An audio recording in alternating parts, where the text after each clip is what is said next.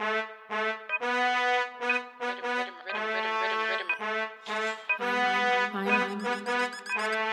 the Rhythm Writer, and this is For Posterity.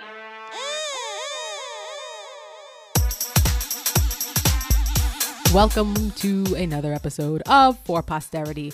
I am your host, the Rhythm Writer, and I'm happy that you are here tuning in. And hopefully you're tuning in on the day that this episode launches.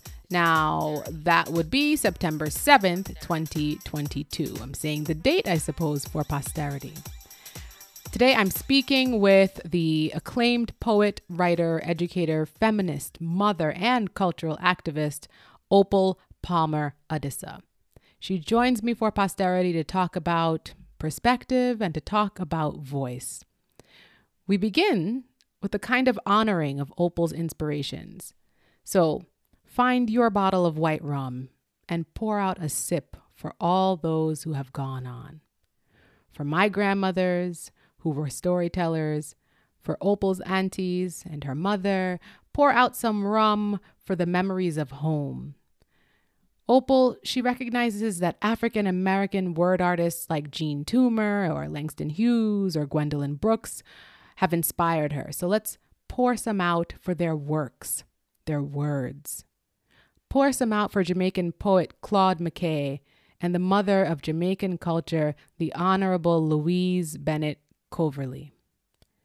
I released this episode today because it's Louise Bennett Coverley's birthday. She would have been 103 today. We affectionately call her Miss Lou here in Jamaica, and she left an indelible mark on Professor Opal Palmer Adisa. Indeed, Miss Lou inspired many Jamaicans, from the rural country parts to downtown Kingston and all the way into uptown St. Andrew and all across Jamaica's diaspora. So we give thanks for her life. The Honorable Louise Bennett Coverley is who we as a Jamaican nation recognize as the confident embodiment of Jamaica's linguistic culture. Her decades of stage performances, television and radio recordings, writings, and poems all celebrate the voice of a people who wanted colonial independence. Whether read in the local newspaper during the 1940s or read in her publications today, her stories, characters, and her poems' personas speak with the voice of a people who believe that they have a unique cultural identity of which to be proud. She emboldened us. Yes, whether orally, scribally, or musically, Miss Lou used her real voice and the fictional voices she created to uplift the Jamaican masses to speak Jamaican language with confidence.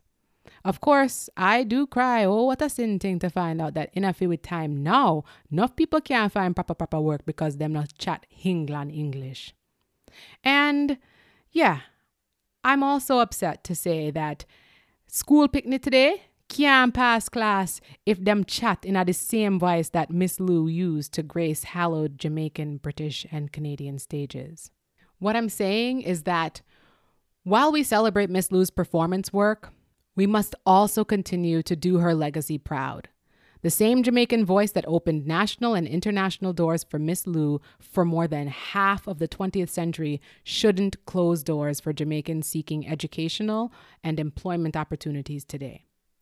We must not forget, Miss Lou uplifted us. She gave all of we the confidence to speak Jamaican language publicly.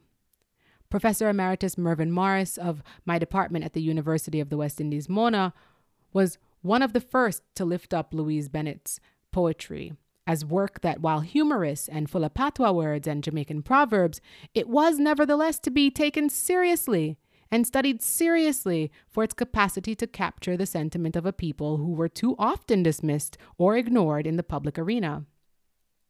And Carolyn Cooper, also Professor Emerita of my Department of Literatures and English, also provided us with critical scholarship and public discourse that evidences why we must see our Jamaican language as real and respectable, and that we must recognize Miss Lou critically as the Connie Jama woman that she is. So as I drift down this Miss Lou road on her 103rd birthday, I'd like to note that we must continue to take Miss Lou's work seriously as a decolonial voice of poetry, prose, and stage performance. Hers is a heroic voice that has helped us to loose our tongues, Fiwitung proudly. Miss Lou has inspired my guest in more ways than I can count. Indeed, I can hardly keep up. I can hardly keep count of all the works that Opal Palmer Adisa has published that may never have been written or voiced or even dreamed up if Miss Lou hadn't blazed that trail. If I'm correct, Opal has some 20 publications to her name. This includes essay collections, novels, short story collections, poetry collections, and edited volumes. The most recent is the 100 Voices for Miss Lou edited collection published by the UWI Press in 2021. I'm honored to have a contribution in that volume, a piece I co-authored with editor, educator, dramaturge, and also now a fellow podcaster, L.A. Wanlis. So now as I step away from the proverbial podium to make way for this conversation with Opal, let me make one more point of connection. A connection, of course, between Opal and Miss Lou. It's by way of a single sentence written by Mervyn Morris in his 2014 book-length study of Miss Lou titled Miss Lou, Louise Bennett and Jamaican Culture. Now, after offering the traditional biographical notes about Louise Bennett, her upbringing, her schooling, etc., Mervyn Morris added that, and I'll quote here, menstrual problems which caused Louise Bennett excruciating pain often obliged her to miss class and sometimes need injections of morphine, end quote. Now, it's not clear to me how many years Miss Lou endured this monthly debilitation. Nor do I know how this menstrual pain impacted her work or her relationships. What I know is that this image of a tortured Miss Lou, buckled in pain, is not the Miss Lou that we have ever recalled or imagined. Yes, she was boisterous, laughter, stunning stage presence, but she, like many of us, masked so much more. The old adage, Tetkin teeth kibahat bun, applies all too well, eh? Well, in honor of the mother of Jamaican culture who inspired my guest for this episode, I will close with a reading of one of Opal Palmer Adisa's poems from her 2013 collection, Four-Headed Woman. This poem is titled Menstrual Hut. I do hope that Miss Lou, wherever you are, you hear this one. Menstrual Hut by Opal Palmer Adisa. Women go to the Halepea in Hawaii, nourish their power, restore balance. Jaman, no why woman cook food during that time. Stories whispered, no eat stew peas from any woman, you can never tell. It will bind, cast a spell, tie you to her forever. Simbu people of Papua New Guinea, among Indonesians, West Africans, almost everywhere. Sister to sister, relief from work, break from men. Removed from the community, they told stories, guarded their solitude, grew powerful, influenced the men using their blood, real, sometimes staged, to clear a space for feminine positioning. Most times, I'm an even-tempered, congenial person. Some even say I'm gregarious, but not today. No private room or isolated contentment. Give me shared space where women to women gather, laugh at man's folly and squash his fear. A menstrual hut where women can just be in charge of nature energy.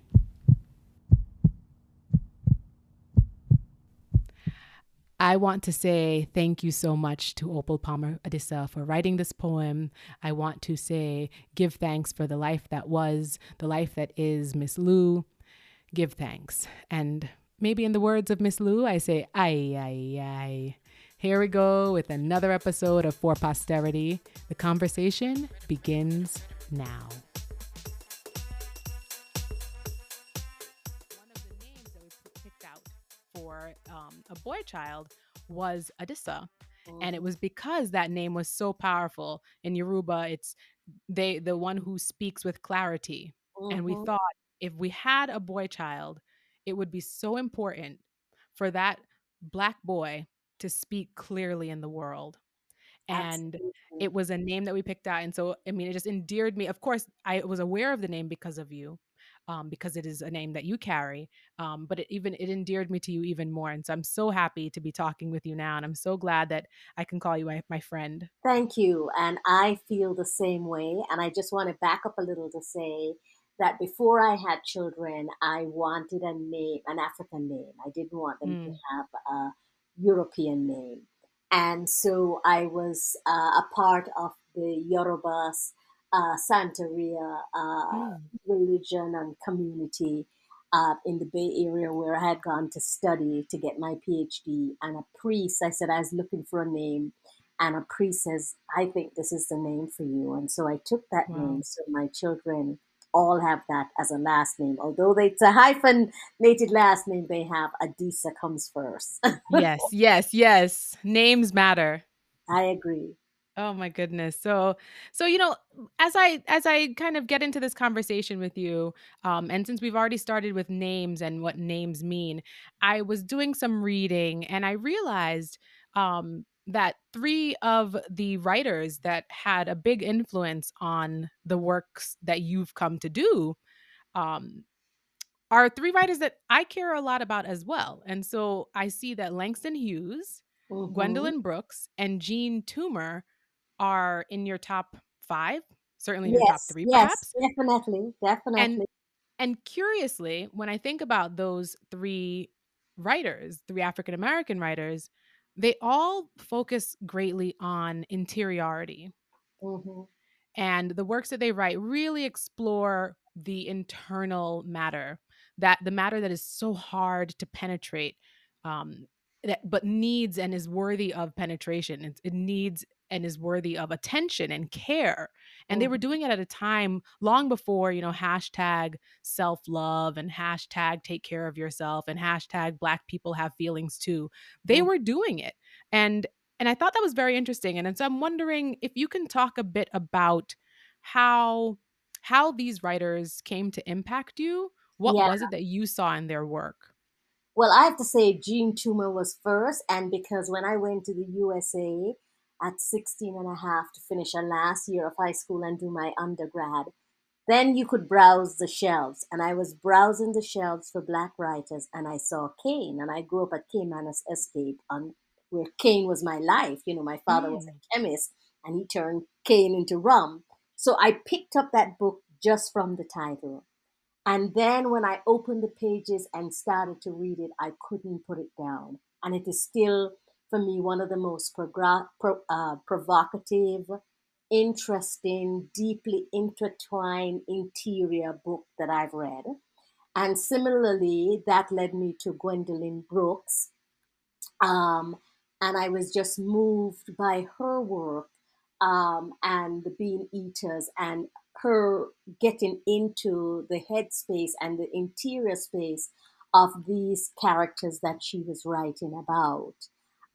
So, that's how that journey began. One out of a quest to know Black writers, because even though I grew up in Jamaica in a Black society, in school at Wilmer's, I was never introduced to a Black writer.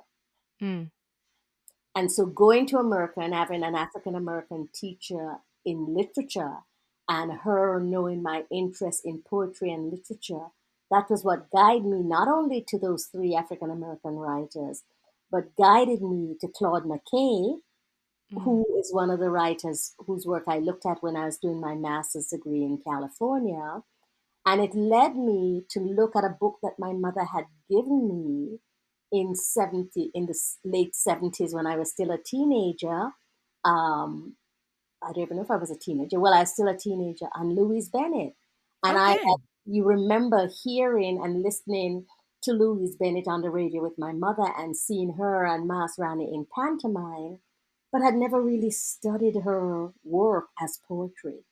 So that is the journey and why I love those five writers, because they write about real people and the lives that are important to me.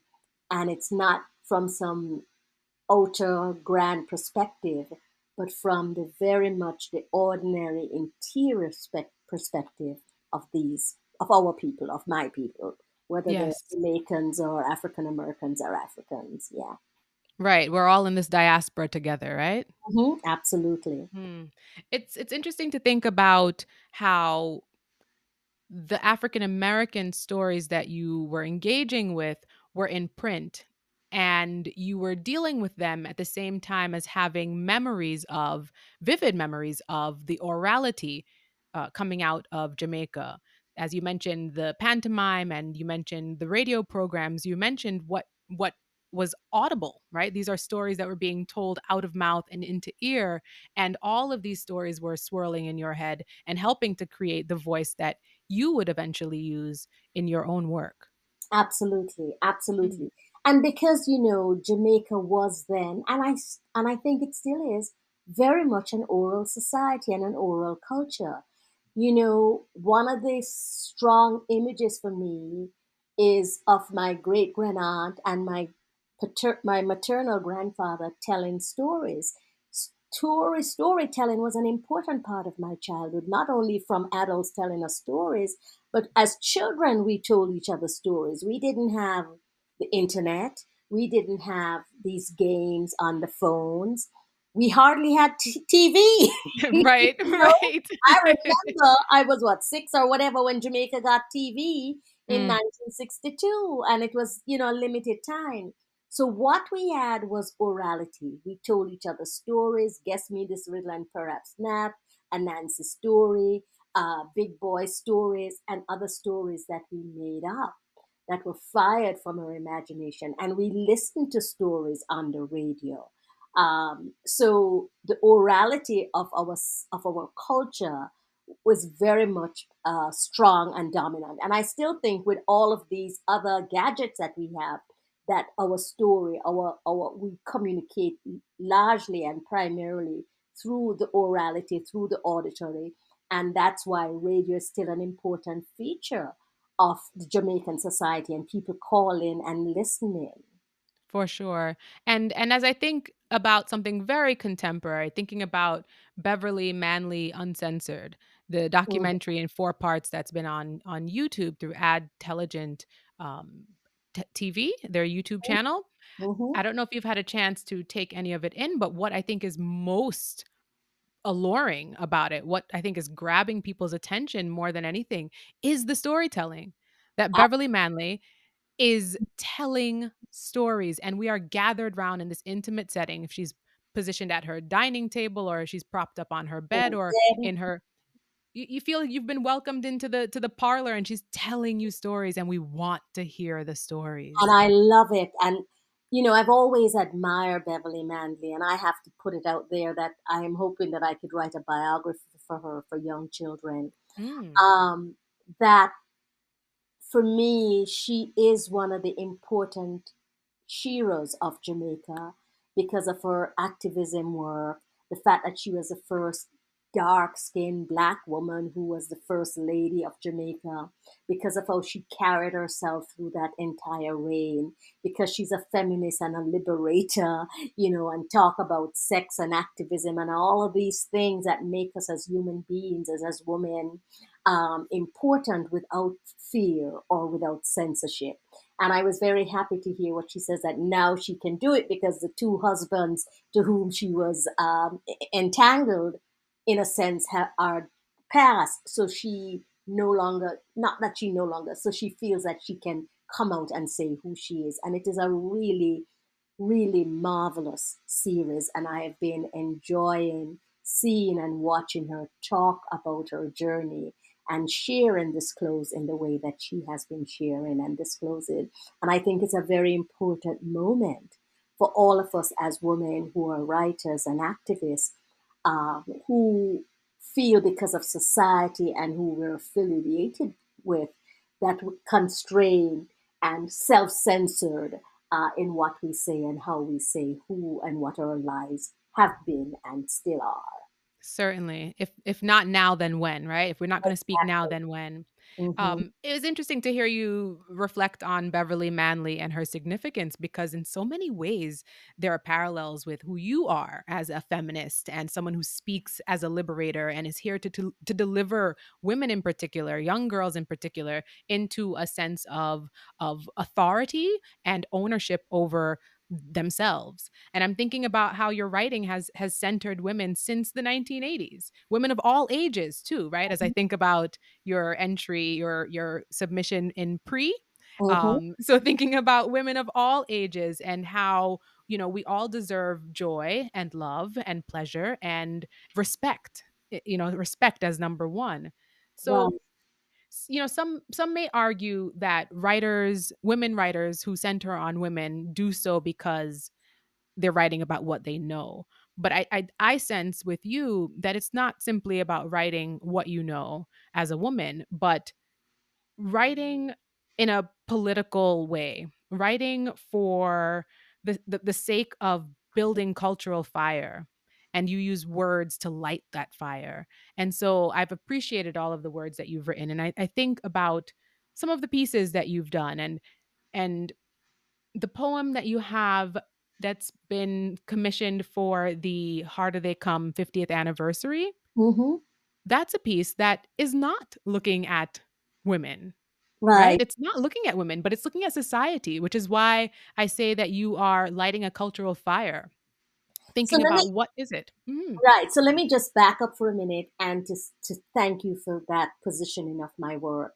From my very first collection, Bake Face and Other Guava Stories, that came out in 1985 and was reviewed very favorable by the New York Times, I was speaking about women, and I was very conscious. At 17, I declared myself a feminist Excellent. before knowing all what feminism entailed. Can you tell me what happened at 17 that pushed you to say that? To I'm make that trying to remember declaration? if there was a specific thing. So here's the story.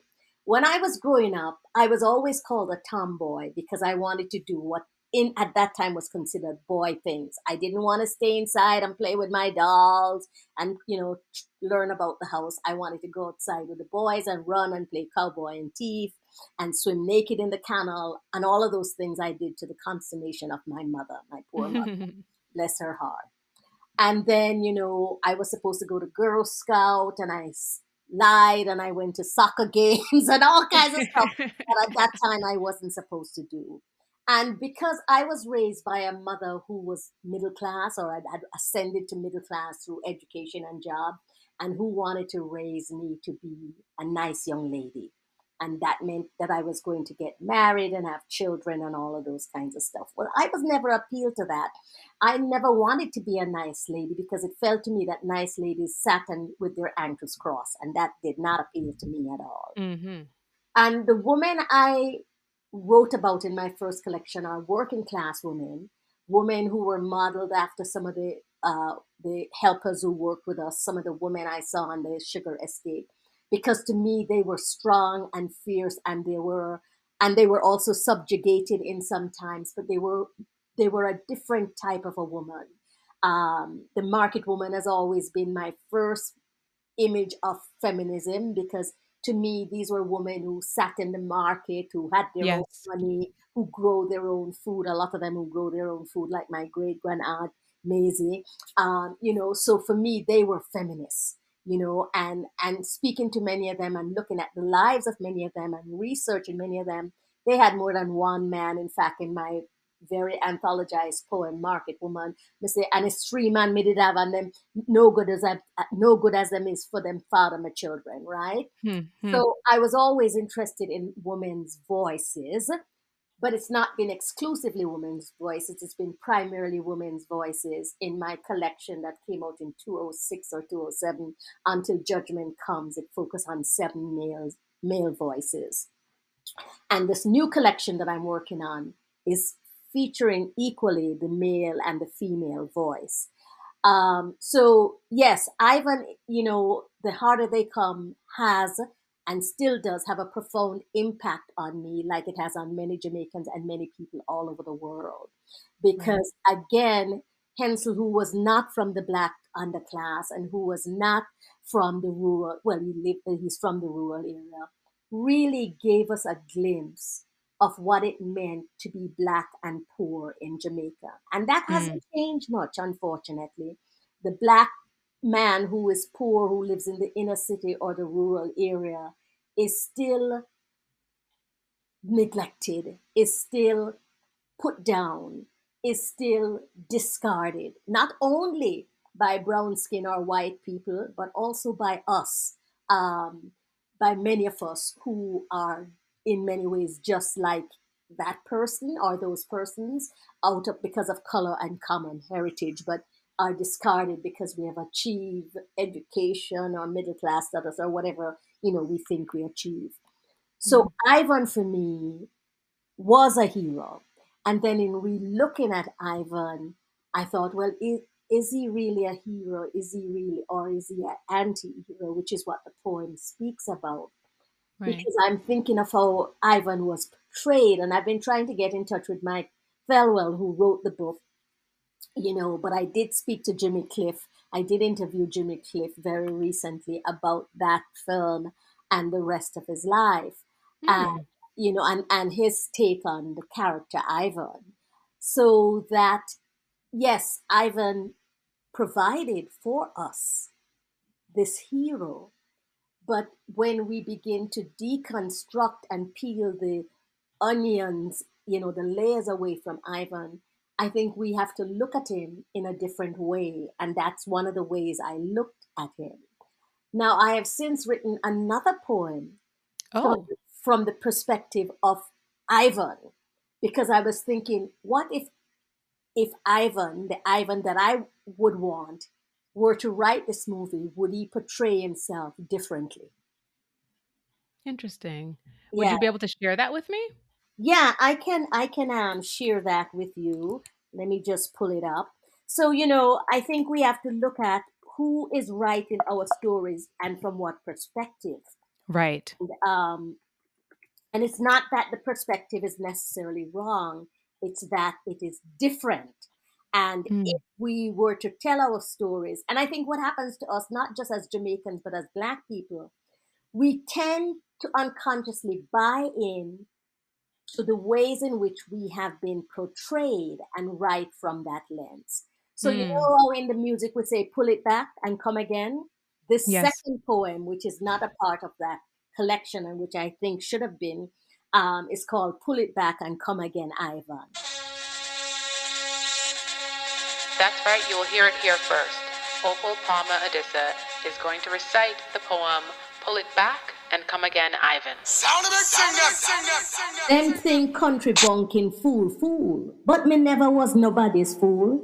Great grandson of the big man Garvey, a visionary, me granny teach me a thing or two before she shut she eye and fly back home. Not to the sky and angels, but to Kemet and her people. Me knew the songs that grew in me heart is healing balms them.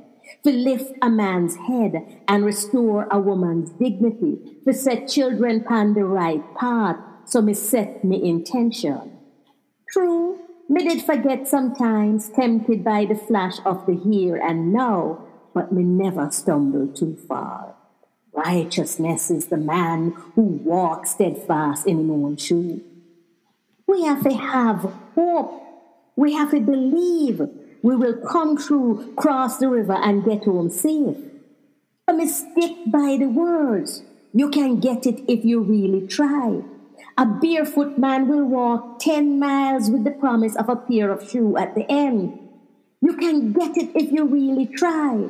If you not try, you salt. That's the plain and simple truth. But you must try, try and try, try and try. You will succeed at last. It's 5 times me say try, cause success not easy. You have to try with all your heart. You have to believe while you're trying. And even when failure look like it fall down upon you and pin you down, you have to keep trying. Never give up. You have to try even when everybody around you say you're stupid. You have to try even when suffocation and yam your skin and soul. You have to try till you succeed at last.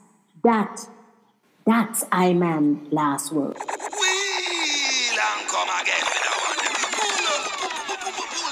Wow. Wow. Now that is a poem. Oh my goodness. I mean, all I'm thinking about, I mean, I'm seeing the entire film come through in that minute and a half or, 2 minutes that you read.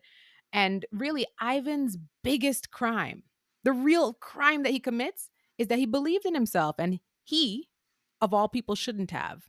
He believed in himself, and then he had the audacity to infect Elsa with a belief in herself.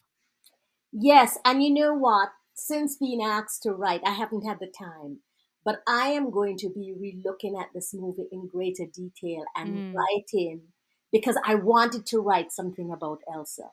I yes. wanted to write about her life, not only with the preacher, but with Ivan and, the Rasta, and why she gave him in, Right. why she gave him up, and that her giving him up was not out of any meanness, but to No. save the rest of the community. At least that is my belief, I right? think it was to save the children. It was to save the children because She didn't people know were how else they hungry and could eat. starving, and the They were powers that be conspired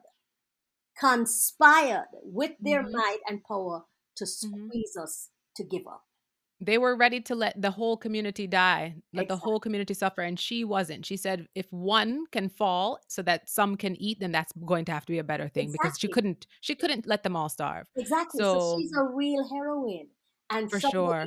and other people who contributed to this amazing catalog. I can't remember whose poem it was that actually looked at her voice, but hers is a voice that I want to amplify more. Certainly. Partly because of my feminist stance, but because her voice also needs that amplification. So I know it's a project that I'm going to be pursuing, but so many other things are on the table right now that I have had to push this aside. Absolutely, but I'm glad that you will be doing that, because I'm glad that you'll be doing this work with The Harder They Come, and big up to Justine Hensel for inviting so many poets to do beautiful work, of teasing out this film 50 years later. You certainly see a feminist thread running through so many of the poems. You realize that people are awake in a way that they weren't in 1972, and not even in 1982, 92 even. Yeah, But there's an awareness now that we can't put back in the closet. We can't anymore. right. Um, And what for but me, again, I also want to big up Justine for that vision and for Kwame Dawes who oh, curated the absolutely. exhibition. But what yeah, I think what you're saying is so important that some of the contributors weren't even born when the film was made. Right. And it's good for us to look at this movie, this classical movie, through the lens of writers and artists. So it's a Mm, brilliant project. It's a certainly. brilliant project, and I certainly very much am happy and grateful to be a part of it and to witness and to see and to hear the different poems and the different angles and visual perspective that people brought to it. It has really expanded it and also speaks of its longevity and its timelessness. For sure. We think about how much culture impacts art and breeds art, but art begets more art, right? The way that we feeding Exactly. each other with more of the same of art. But you said you have a lot on the table, so you're going to have to kind of figure out how you can balance some of these projects. Mhm. What is it that's occupying your time right now? Miss Lou. Oh, Miss Lou, I'm working to implement the inaugural Louis Bennett Festival. And that came about because I was invited to participate in festivals. There's been a festival for Miss Lou that has been going on in Florida for the 14th. I think this was the 14th year when I was invited. They were oh doing the my. 14th celebration. And then there are other festivals in Canada and other places. And I thought, well, my God, Miss Lou is from here. Why don't we have a festival for her, especially now when she's being positioned to be a national heroine or hero? I don't want, that kind of stuff. And Right. because I loved Miss Lou, because she gave me voice, she gave me permission. My poem, Market Woman, would not have been written in the Jamaican nation language if Miss Lou hadn't given me permission. And by that Mm, I mean by her own demonstrative, steadfast, insistent on using the Jamaican nation language and saying to us and to everyone else, it is a legitimate, viable language that translates and eloquently describe who we are and the emotional range of our being. Mm. So, having just completed the anthology that you were very much a part of, thank you. Having just in just before the pandemic in 2019 celebrated her centennial, which is where the idea of the festival actually emerged, and the pandemic kind of put things on the back burner. Having done that, now I'm focusing all my energy in making this festival happen October 15th, 2022. And that is the week of the National Heritage Week. And because of who Miss Lou is, our queen mother and cultural icon, I think that's the best time for it to happen. So that has been occupying my time, just getting the program together, getting a committee together, trying to get people to fund the festival. Is that difficult? Is Oh my that a God, difficult I task? could not imagine that it would be so difficult because I thought it would be a breeze. I really did think it was going to be a breeze, even though I knew a lot of money had been assigned to the 60th independence celebration. I thought I would still, people would still be forthcoming and would dig deep to fund this festival Right. because of it. Not only is it our 60th, but because Miss Louise Bennett, is also being slated to be put up as a national hero. It has been exceedingly hard. I have cut back and cut back. I have not even raised 1/8 of what I need to have make this festival happen. But I am determined that if it is me alone, and it is not, because I now have a wonderful team of people working with me and who are also committed, it is not going to be on the scale that we had hoped it was going to be on, but it's going to happen. And so for that, I'm grateful. And if anyone is listening, I need support, financial support, or in kind support in terms of things that we need. It has been a real challenge, but I'm forging ahead. As you drum up support for this festival to honor Louise Bennett, how do you think it will impact the possibility of her being declared a national hero? Well, I hope that it will. I wrote a piece that was published in the Observer last week because it seems to me the question is now, should she be a hero and not Bob Marley? And that to me is Mm. a very silly question. Both have contributed tremendously in different ways to Jamaica.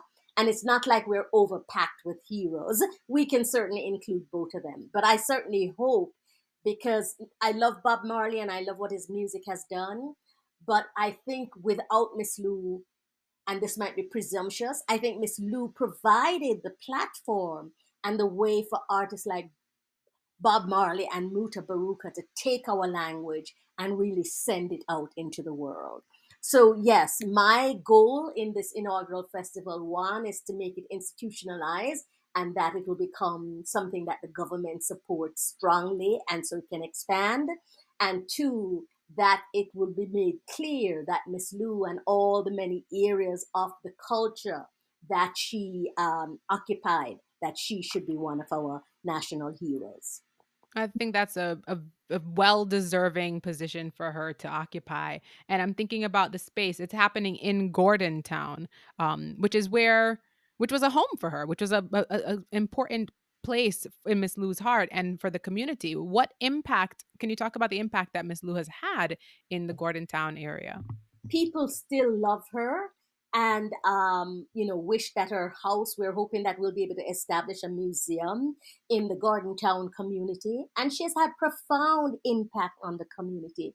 I think she really helped to put Gordon Town on the map and again make the average person in Gordon Town feel proud to be a Jamaican, which is why when people said, why have it in Gordon Town, because transportation and all this stuff, I said, this is where Miss Lou lived. Gordon Town influenced and nurtured Miss Lou as a writer, as a creative being. And in fact, Gordon Town, if we think about it and all the people who live and have come out of Gordon Town, including the late Barbara Gluden, then we have to begin to look at that space and what Right. space means and how space nurtures creativity. So I couldn't think of a more apt and ideal place to have that than in Gordon Town, particularly in the square where her statue has been installed and which has been renamed the Louise Bennett Coverley. Absolutely. And it's a very beautiful space to be in. It's so lush, it's so green, and it really does feel like a fertile ground to create. Absolutely. And there's so many wonderful rivers. You know, one of the things that the Gordon Town Association, who's working with me on this festival, they want to begin to do hike trails and, things with the river, and to not only look at the coffee which is grown there, but also other things that might be grown there that people, and we're hoping that we will have a farmers market at the festival. So, Oh, beautiful. yeah, yeah, and a children's zone, so we're trying to make it as inclusive and family oriented as possible. Okay, so I think that there is an email address. Is it Louise Bennett Coverly Festival at Gmail? Yes, it is. And so I encourage people to contact us there, to offer their support, to volunteer, to give us all the support and ideas, and community that we need. I think that's a noble plan, and I really do hope that there is much support. You never stop working. You are always creating yourself. Thank you so much, Opal, for finding some time to speak with me for posterity. Thank you so much. And thank you for doing this program and for Of being course. a voice of change with, your work at the university, the journal that you co-edit, and all of the things that you're doing also, as an example, not just for students, but for your three lovely daughters. Thank you. Oh, thank you so much. So, from one woman, one mother, one artist to another, I thank you. Thank you. Have a good one. All right, take care. Peace.